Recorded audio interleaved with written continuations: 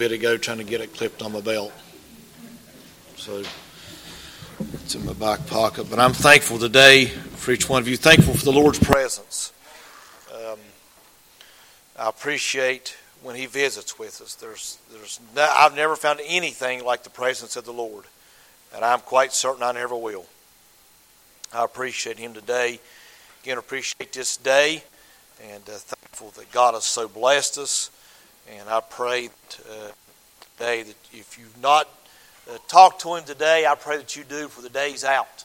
And hopefully for this service is over with. That if there's anything you need to get from God, anything you need, I promise He has what you're looking for. Turn with me to Psalms chapter 1.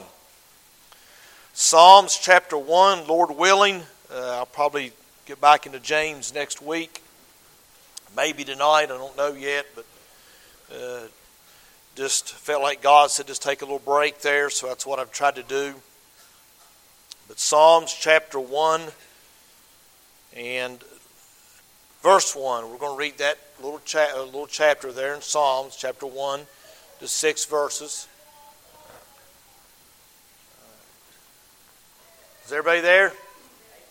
Sounds like most people are. So the Bible says, "Blessed is the man that walketh not in the counsel of the ungodly, nor standeth in the way of sinners, nor sitteth in the seat of the scornful. But his delight is in the law of the Lord, and in his law doth he meditate day and night. And he shall be like a tree planted by the rivers of water, that bringeth forth his fruit in his season. His leaf also shall not wither, and whatsoever he doeth shall prosper. The ungodly are not so, but are like the chaff which the wind driveth away. Therefore the ungodly shall not stand in the judgment, nor sinners in the congregation of the righteous. For the Lord knoweth the way of the righteous, but the way of the ungodly shall perish." Let's pray. Father, we thank you again, God, for blessing us so much, Lord, the way that you have. God, I thank you, Holy Spirit, for your presence when we feel you in our hearts. God, I pray that everyone this morning was full with you. God, if not, then Lord, I pray if there's something they need to do, God, to experience that. And God, I pray that you show them that clearly. And Lord, that they would have the courage to do so. God, thank you for your word. Thank you for investing in it the way that you have, God, and you have so invested us in it as well. God, thank you for allowing us to have such an amazing book, God, as your Bible. Lord, and a salvation that helps us receive your word with the whole gift of the Holy Spirit that then helps us read it and interpret it and understand it. God, that's beyond human minds, but we thank you for it and we praise you for it. Go with us now through this day. God, help us, Lord, to love you like we should, be committed to you like we should, and God, just be encouraged in you like we should. And we thank you and we praise you. Touch hearts as needed, Lord. Use me as you see fit. In Jesus' name we pray. Amen. I'm thinking about this, and about every book of the Bible has some kind of opening statement, opening introduction, if you think about it.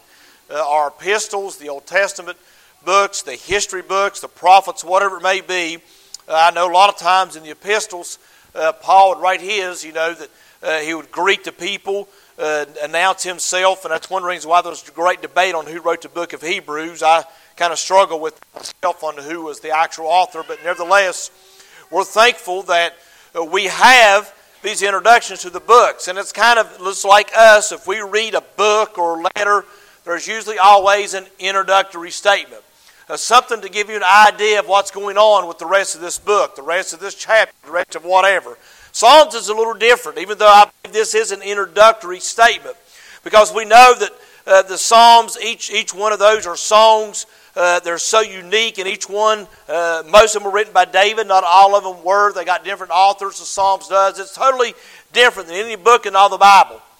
And what I want to share with you is some things today. I also give you take a little time out here, and I'll tie this in to give you a little history lesson. Do you understand? And I forgot about this. I was taught this in school. I doubt kids are today. But do most of you realize where we get BC and AD from? Where that came from? How that came to be? There was a Roman emperor named Constantine from AD 272 to 357 who implemented reforms that stopped the systematic persecution of Christians. He also instituted the calendar we use, dividing all of history into BC before Christ and AD, Anno Domini, or in the year of our Lord. or in the year of the Lord. And today we have a move to secularize this system and to change labels to CE, Common Era, and BCE, Before Common Era. That's probably what kids are taught today in school, more than likely.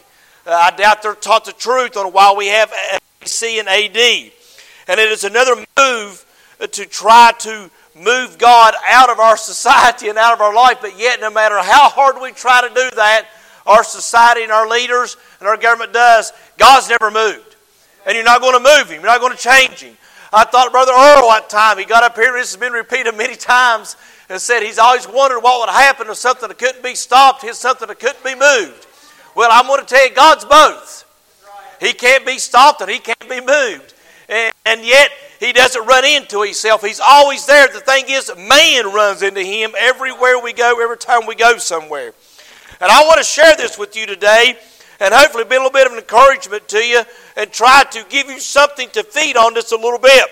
Now in verse 1, the Bible says, "Blessed is the man that walketh not in the counsel of the ungodly, nor standeth in the way of the sinners, nor sitteth in the seat of the scornful." We know, if we look at the definition of these words, we understand and we know that the Bible is telling us not to take counsel from the ungodly. That means not take counsel from somebody that's lost. You better be careful what counsel you gather from somebody that's not a born-again Christian. I advise you not to go to them for any much wisdom. I advise you not to go to them for understanding, especially the Bible and things of the world they can help you with. Some people that's not saved, yeah, they might be able to tell you how to make money or this or that, but they can't tell you the biblical way to do it. They might know some of the Bible ways, but they don't have Holy Spirit inside of them leading them. I strongly urge any Christian that seeks a counselor, if at all possible, to seek one that is a Christian, not to seek out a counselor of any type, of any kind, that is lost, because they can't give you biblical counseling. And that is what the Bible is teaching us here. He said, "Nor standeth in the way of sinners." Don't get in the way of a sinner coming to know Christ. Don't be the one who somehow affects that. And certainly don't be around people that does, or sitteth in the seat of the scornful. I hope, and I think we all know what scornful means. Anger. Somebody that's always upset. Somebody that can't be made happy. Don't hang around them people. Don't sit in a seat with them in their presence. So number one, let me say this, delight in His leadership. If you'll delight in the leadership of the Lord, you'll be blessed. Notice it says, "Blessed is the man that walketh not in the counsel of the ungodly, nor standeth in the way of the sinners, nor sitteth in the seat of the scornful." He said, if you'll make your delight in the law of the Lord, things will be better, things will be happier, and you'll have delight from God. The word delight here means a valuable thing. It's a valuable thing to have God there to lead us. It's a valuable thing to have God on our side, to know that no matter what, He's with us. He's there with you. He'll never leave you. He'll never forsake you. I thought as Jimmy was talking this morning, and how he said that Jesus died alone, and the only time that He was ever separated from the Father was on the cross. And I thank God He suffered hell for you and I. He knows what hell is like, so you and I don't have to go to hell and suffer hell. I delight in His leadership.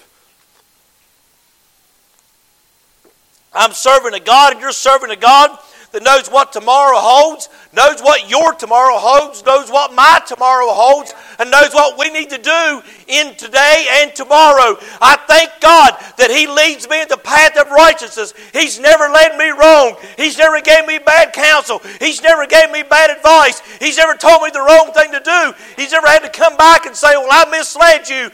I messed up. I didn't tell you right." Thank God He's always right, and He's right on time. He is the delight of the counsel that you need today. Delight in His leadership, not the leadership of the world, not the leadership of your heart, your friends, or even your family sometimes, but delight in His leadership of the Lord. That's where you'll find it. A valuable thing. Verse 2, he says, "But his delight," there's where I got my title, by the way, "is in the law of the Lord. And in His law doeth he meditate day and night." Let me ask you a question. Do you delight yourself in the Word of God? Do you meditate? Do you think about His Word day and night? I got to be honest with you, there's times I don't like I should. Because the more of God's Word that we have, the less we've got of everything else. How much are we putting other things ahead of God? How much are we spending time doing other things when we could be in our Bible, when we could be in prayer? How much time are we delighting in that? Is number 2, delight in His law. Number 1, delight in His leadership. Number 2, delight in His law. Do you realize the laws of God's Word is there to protect us, not to harm us? Let me give you a quick illustration. God designed us with certain ways, certain tendencies, certain things. We have 8 things that work in our life and things that work against our life. And He designed us that way. And we go about our days, and I guess about everybody in here other than these babies. I hope they haven't driven a vehicle yet. I'd like to sit back and watch, not be nearby. But, it'd be entertaining. I know Jimmy said one time he's going to literally drive the church van. I said, can I watch? That was a joke, by the way. But you realize that the roads we have are set up and designed for our safety. Some roads have a double line. Some roads are single line country roads. Single lane, as they're called. They have no divider line in the middle. You also see there's places in West Virginia that there's not very many places where there's one line broken or one line solid. That means you can pass. You got to look for them opportunities sometimes in the state of West Virginia. Those double lines are there to protect you. There's a speed limit on those roads to say this is the safe speed that you can drive on this road and be safe. If you go over this, you are then becoming at an unsafe speed. You see, those laws are there to protect us and keep us from getting hurt. God's laws that we should meditate in are there to protect us and keep us from getting hurt. Keep us from bringing harm to our lives. Keep us from bringing hurt in our lives and regret and shame and sorrow, because if you break God's laws and you do things your way, you will then have regret, shame, sorrow. There'll be things wrong in your life and you'll wonder why, because we did not delight ourselves in His Word. It's a valuable thing to delight yourself in the law of God. We need to see that. But His delight is in the law of the Lord. Happy. Delight also means happy. That's also what blessed means. Enjoyable. And He doeth meditate day and night. What does your mind go to most of the time? When your mind starts wandering off into sinful thoughts, you need to replace it with the Word of God. You need to say no, reject that thought. Replace it with the Word of God. Replace it with a song, something of God, something valuable that will help you and encourage you. Not let your mind drift off and wander into sin in places that it shouldn't be. But thank God I have His law to look at, not something else that's no good for me. And he shall be like a tree planted by the rivers of water, that bringeth forth his fruit in his season. His leaf also shall not wither, and whatsoever he doeth shall prosper. Let me ask you a question. Is your life prosperous? And I don't mean the American dream where you got the white picket fence, the big 2-story house, and a brand new car in the driveway. That's not necessarily what I'm talking about. Is it prosperous for God? Is the things you do in your life, are they sure? Are you sure the decisions that you're making that tomorrow is going to bring what you want it to bring? Now we know that we don't know what tomorrow brings. I understand that. I'm not preaching contradiction here. But what I'm saying is, have you delighted yourself in God enough that you feel confident that you're in the will of God, that what you're doing is surety of God, the decisions you've made, the places you've been, the friends you've hung out with, the things you've watched? Let me ask you, are you sure that they'll be like a tree planted by the rivers of water? I've not seen too many trees by a creek river that died. But I've sure seen some that were monsters. I've never seen them die out for lack of water. Maybe old age or something, but I've not seen too many of them wither away because of lack of water. Hey, thank God I want His river of life flowing through me every day of my life. And number 3, you need to delight in His life. Number 1, delight in His leadership. Number 2, delight in His law. Number 3, in His life. Have you delighted yourself in the life of God, in the life of Jesus? Because that is where life is at. Do you know in heaven, There's actually going to be, the river of life is going to flow, and we're going to be able to sit by it. There's trees that's going to be in the middle of that we go to and pick fruit off of, and daily it brings new fruit every day. The river of life that flows from the throne of God, the river of life that Jesus gave you and I, the well of life that springs up inside of us the moment we're saved. Have you delighted yourself in His life, in the way the life that God wants you to live? It'll be so much better if we'll just delight ourselves with Him, rather than trying to delight ourselves half in the world, half in Him. It doesn't work that way, folks. That's called sin. And it's always going to end wrong. It never goes right. Are you delighting yourself in His life, in the life that He offers? You know, it's an amazing thing when you think about it. You and I are going to spend eternity in heaven with Jesus. And sometimes we live like we're going to live here forever, and He's just going to be a figment of our imagination. Folks, it's not like that. I want to be as prepared to spend eternity in heaven as I can be. I want to get to know Him here, so when I get there, He won't be such a stranger. I think there's some Christians going to look at Him and say, oh, that's Him. No, I better move on. Let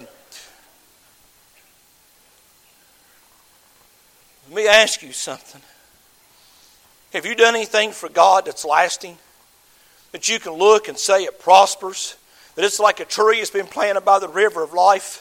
And it's there and it's growing, it's bearing fruit. Have you done anything for Jesus Christ that you can look back and say, in your heart, and not brag about it, but look back and say, there's one of my trees. There's a tree. I can look back and see where God used me here, God used me there. Thank God He's given us all an opportunity. If we'll just let Him use us, they'll be prosperous in your life. He'll be prospering you in the ways of Him, but you've got to let Him do it His way, by His law, not yours and mine.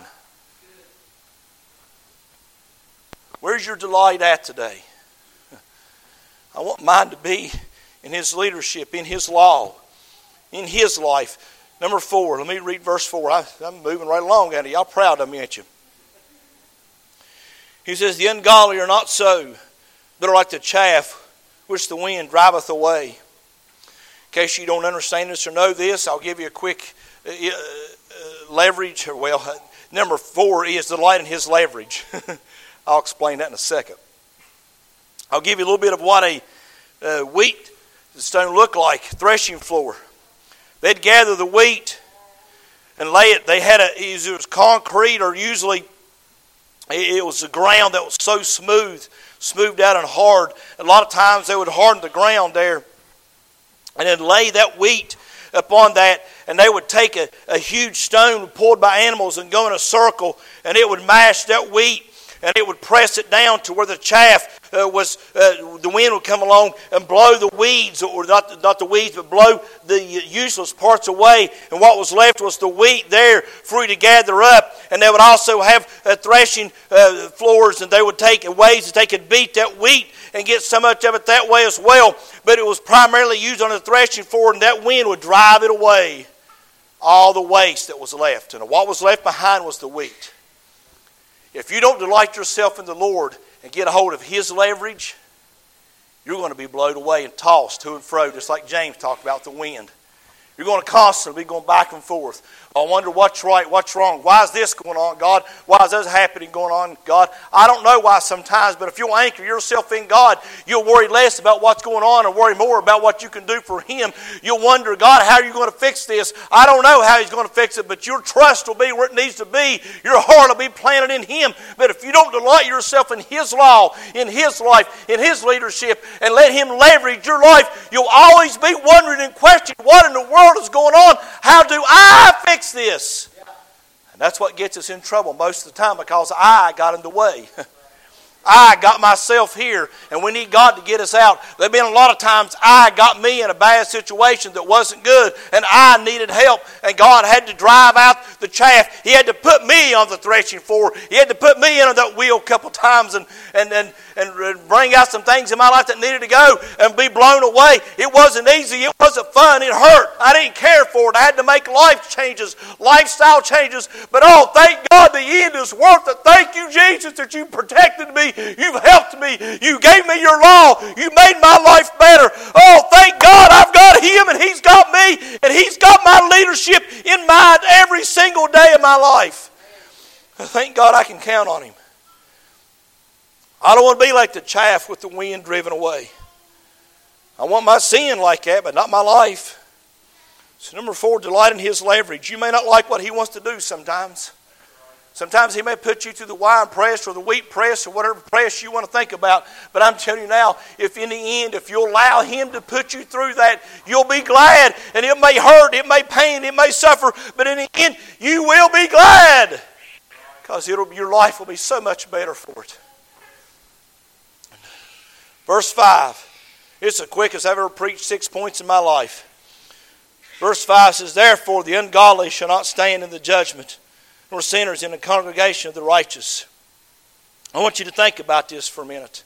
Notice how the contradiction we see here, the comparison. He starts out talking about people that are blessed and why they're blessed and how you can be like a tree planted by water and everything you do will prosper. Then he goes to the ungodly. They're not so. They're not going to be like a tree planted by water. Their life is going to become shambles. They're going to fall down. They're going to die one day. And in fact, if you're lost, you're already dead. But you're going to die and go to hell where you'll be there forever. And thank God I don't have to worry about that. But here he's continuing on his comparison, saying the ungodly are going to suffer. They're going to be driven away. And it may not seem like it sometimes by the way this world and this country is going. But trust me, God's not missing one trick. He's not taken by surprise. He's aware of what's going on. And one day this ungodly world will see who God is. In verse 5 he says, therefore the ungodly shall not stand in the judgment, nor sinners in the congregation of the righteous. So number 5, delight in His litigation. Litigation basically means a legal trial. And I've got a lawyer that can't be bought off. I've got a judge that sits on the throne, and he's not going to be crooked. You're not going to vote him out. He's not going to be found guilty of some kind of foul crime. He's not going to be found guilty of swindling somebody, using his authority or power in an abusive way. Thank God I've got a maid when it comes to him in this case. I know without a doubt that I do. I thank God I've got assurance in Him, and I know where I'm going. I'm His and He's mine, and I don't have to worry about that. I don't have to think about that. I belong to Jesus today. The ungodly shall not stand in the judgment.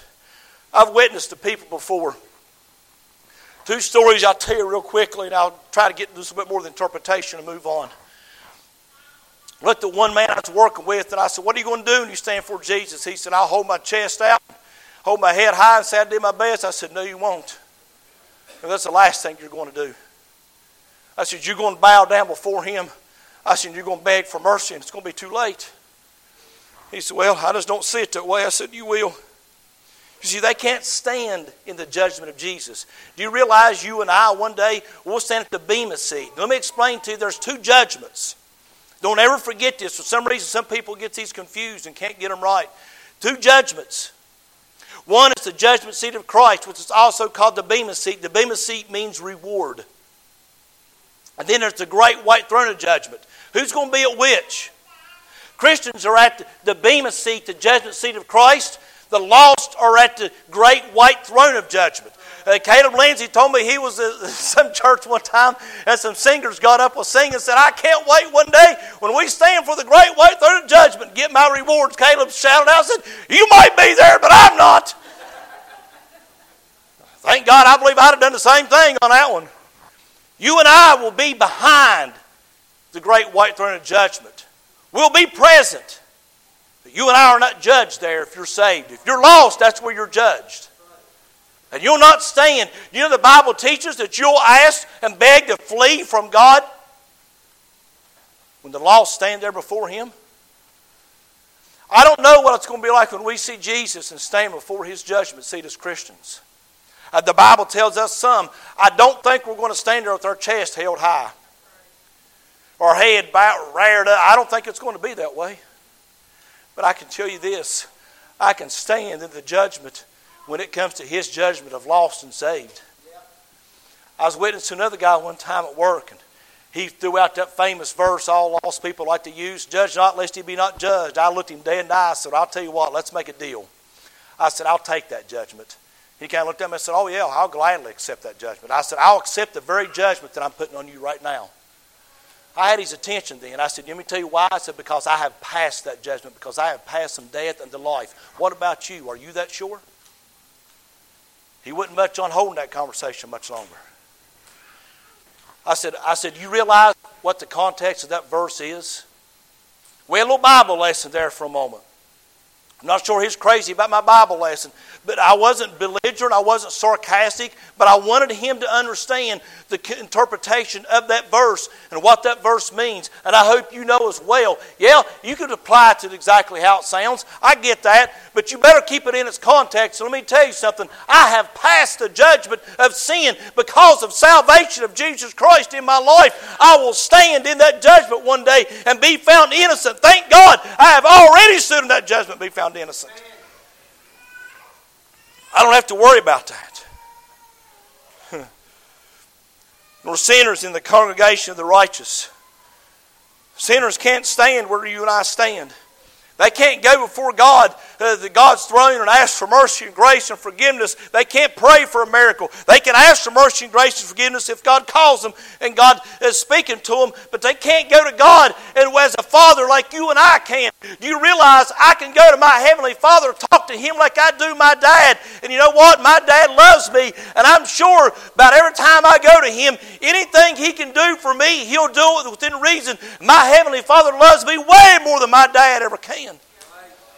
Some of you didn't have that privilege. Some of you didn't have a dad that loved you like that. My heart goes out to people that live like that and don't know what it's like. But I'll tell you this, if you're born again, you got a Heavenly Father that'll love you like no dad on earth ever can. He'll give you way more than any dad on earth ever can. If you'll just delight in His law, if you'll delight in His leadership, in His law, in His life, delight in His leverage, whatever He needs to put you through, and I delight in His litigation. Thank God He's there to protect me and counsel me and be my counselor, be my lawyer. He ever liveth to intercede for you and I. Thank God for that. Verse 6 says, for the Lord knoweth the way of the righteous, but the way of the ungodly shall perish. He goes back to a little bit of a comparison here. So number 6, I delight in the Lord's love. Delight in the Lord's love. You know, there's one thing about it, and I think sometimes we fail to realize this. God knows everything you do and why you do it. He knows if you're doing it just out of love for Him, out of love for somebody else, out of duty, out of hope that somehow you get some kind of return, out of shame, out of whatever your motivation may be, God knows it. He knows every thought that you have. He knows every word that you say. And by the way, it is documented. It is written down. And He's not missing one trick. If you've been out here sinning, doing things you know a Christian ought not be doing, trying to fit in, trying to play with the crowd or whatever it may be, I don't care how old you are, all of us can fall into that. He knows everything you're doing. He's not missed one thing. He knows your ways. I'm amazed sometimes at how some Christians act. And they say they're saved and say, well, God forgives me. Yeah, I'll give you that. God will forgive you. I won't argue with you. What about the consequences of what you're doing?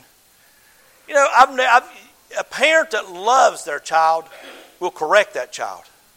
I didn't say beat and misuse and abuse. Although a little switching, it hurt for a little bit, that's the idea. We get the word wrong most of the time. Sometimes there's 2 verses, 2 of the most misquoted in the Bible. People say money's the root of all evil. No, money's not. Money can care less about you. The love of money is the root of all evil. We leave out that word love. There's nothing wrong with money. It can't hurt you. But if you love it, it can. We also misquote the verse in Proverbs that if you spare the rod, you spoil the child. We leave out one word. Does anybody know what it is? If you spare the rod, you hate the child, is what it says. Read your Bible, folks. See what it tells you. You see parents that won't correct their children, I'd look them dead in the eye and say, you hate that kid, don't you? You despise that child. because you're not correcting them in the way of the Lord. You're not teaching them to fear God, fear you, and teaching them the Word of God like you should be. That's what the Bible says. So because my Heavenly Father does not hate me but loves me, He corrects me, He guides me, and He puts me on my way, keeps me going the path He needs me to go. And He knoweth the way of the righteous. He knows what I'm doing is right and wrong. He knows what I need and when I need it. And I need to submit myself to Him and be willing to go through whatever He wants to put me through and do whatever He asks me to do, no matter how uncomfortable, no matter how hard, no matter how much I don't want to do it, no matter how much it doesn't appeal to this flesh. Yes, my flesh likes to do things. Yes, my flesh sometimes would like to stay home from church. Yes, my flesh would sometimes like to go here, go there, and do that. But I can't because it's not God's way. And I know I'll pay a price for it every single time. I need His favor. I need His fellowship. I want His love always exploding in my heart. I want to hear the sweet honeybees of heaven buzzing in my soul, don't you? I want that in my life.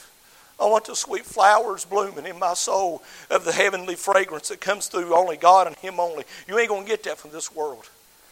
You're going to get it from one place, and that's God. And I say this and I'm done. But the way of the ungodly shall perish.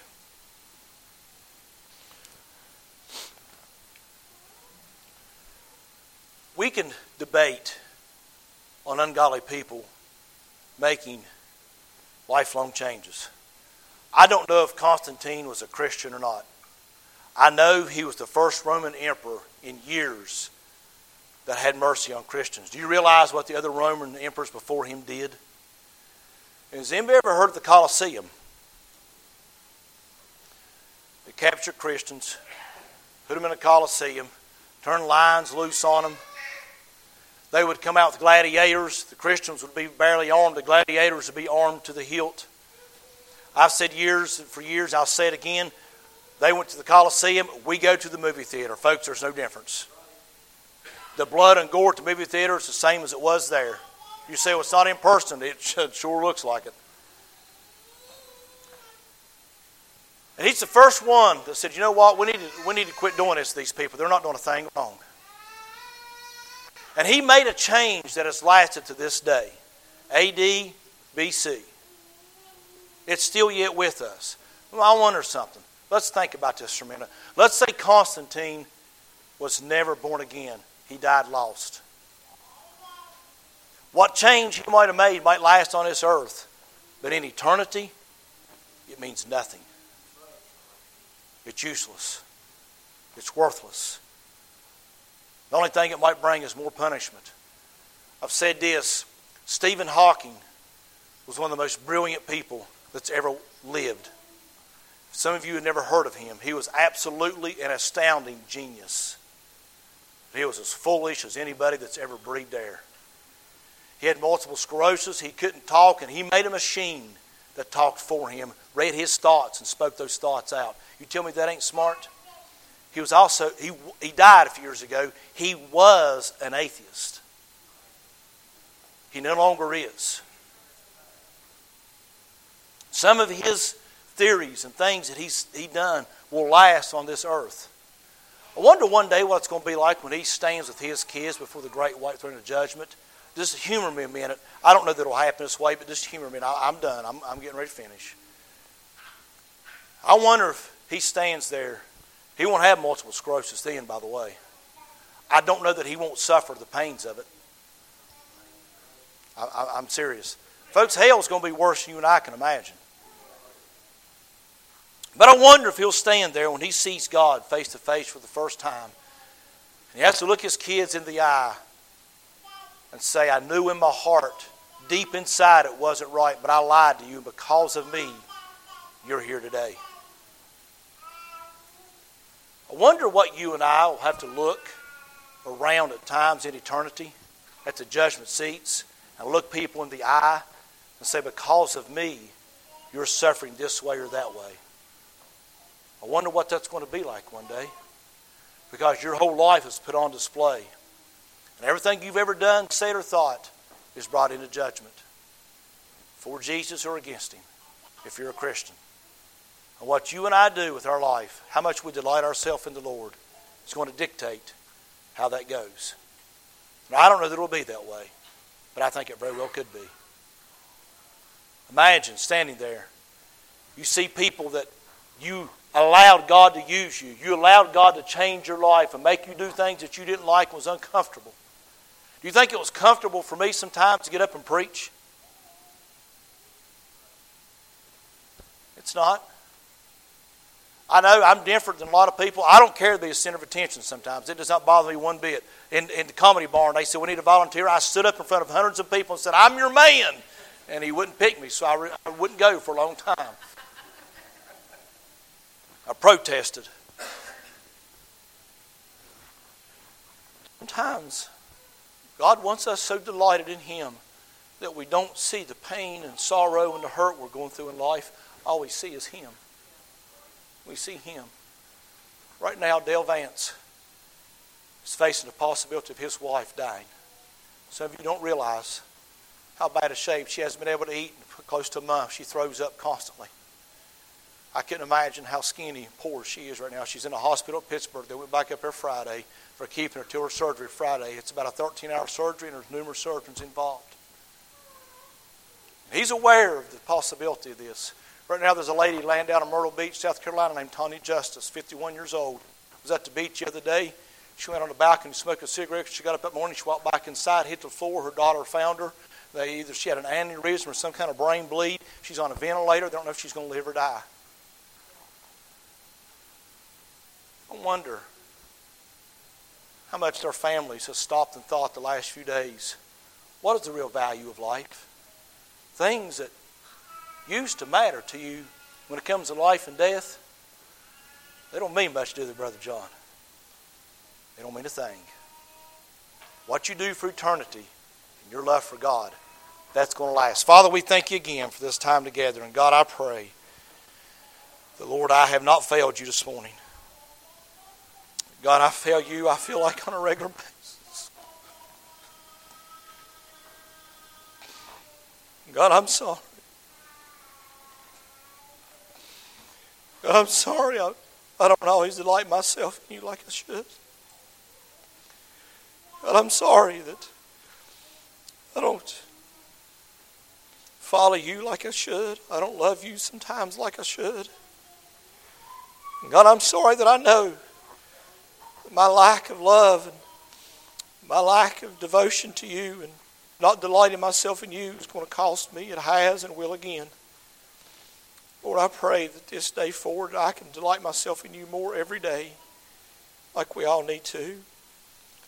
God, when I don't, Lord, it's not just me that suffers, but God, everybody around me suffers too. And I pray that you help others see that as well. I pray that you do with this message what only you can. God, I thank you and I praise you. I ask you, Lord, to please help us today, encourage us in your word. In Jesus, your name we pray. Amen. As we stand, we get a song. If you have a need this morning, I'm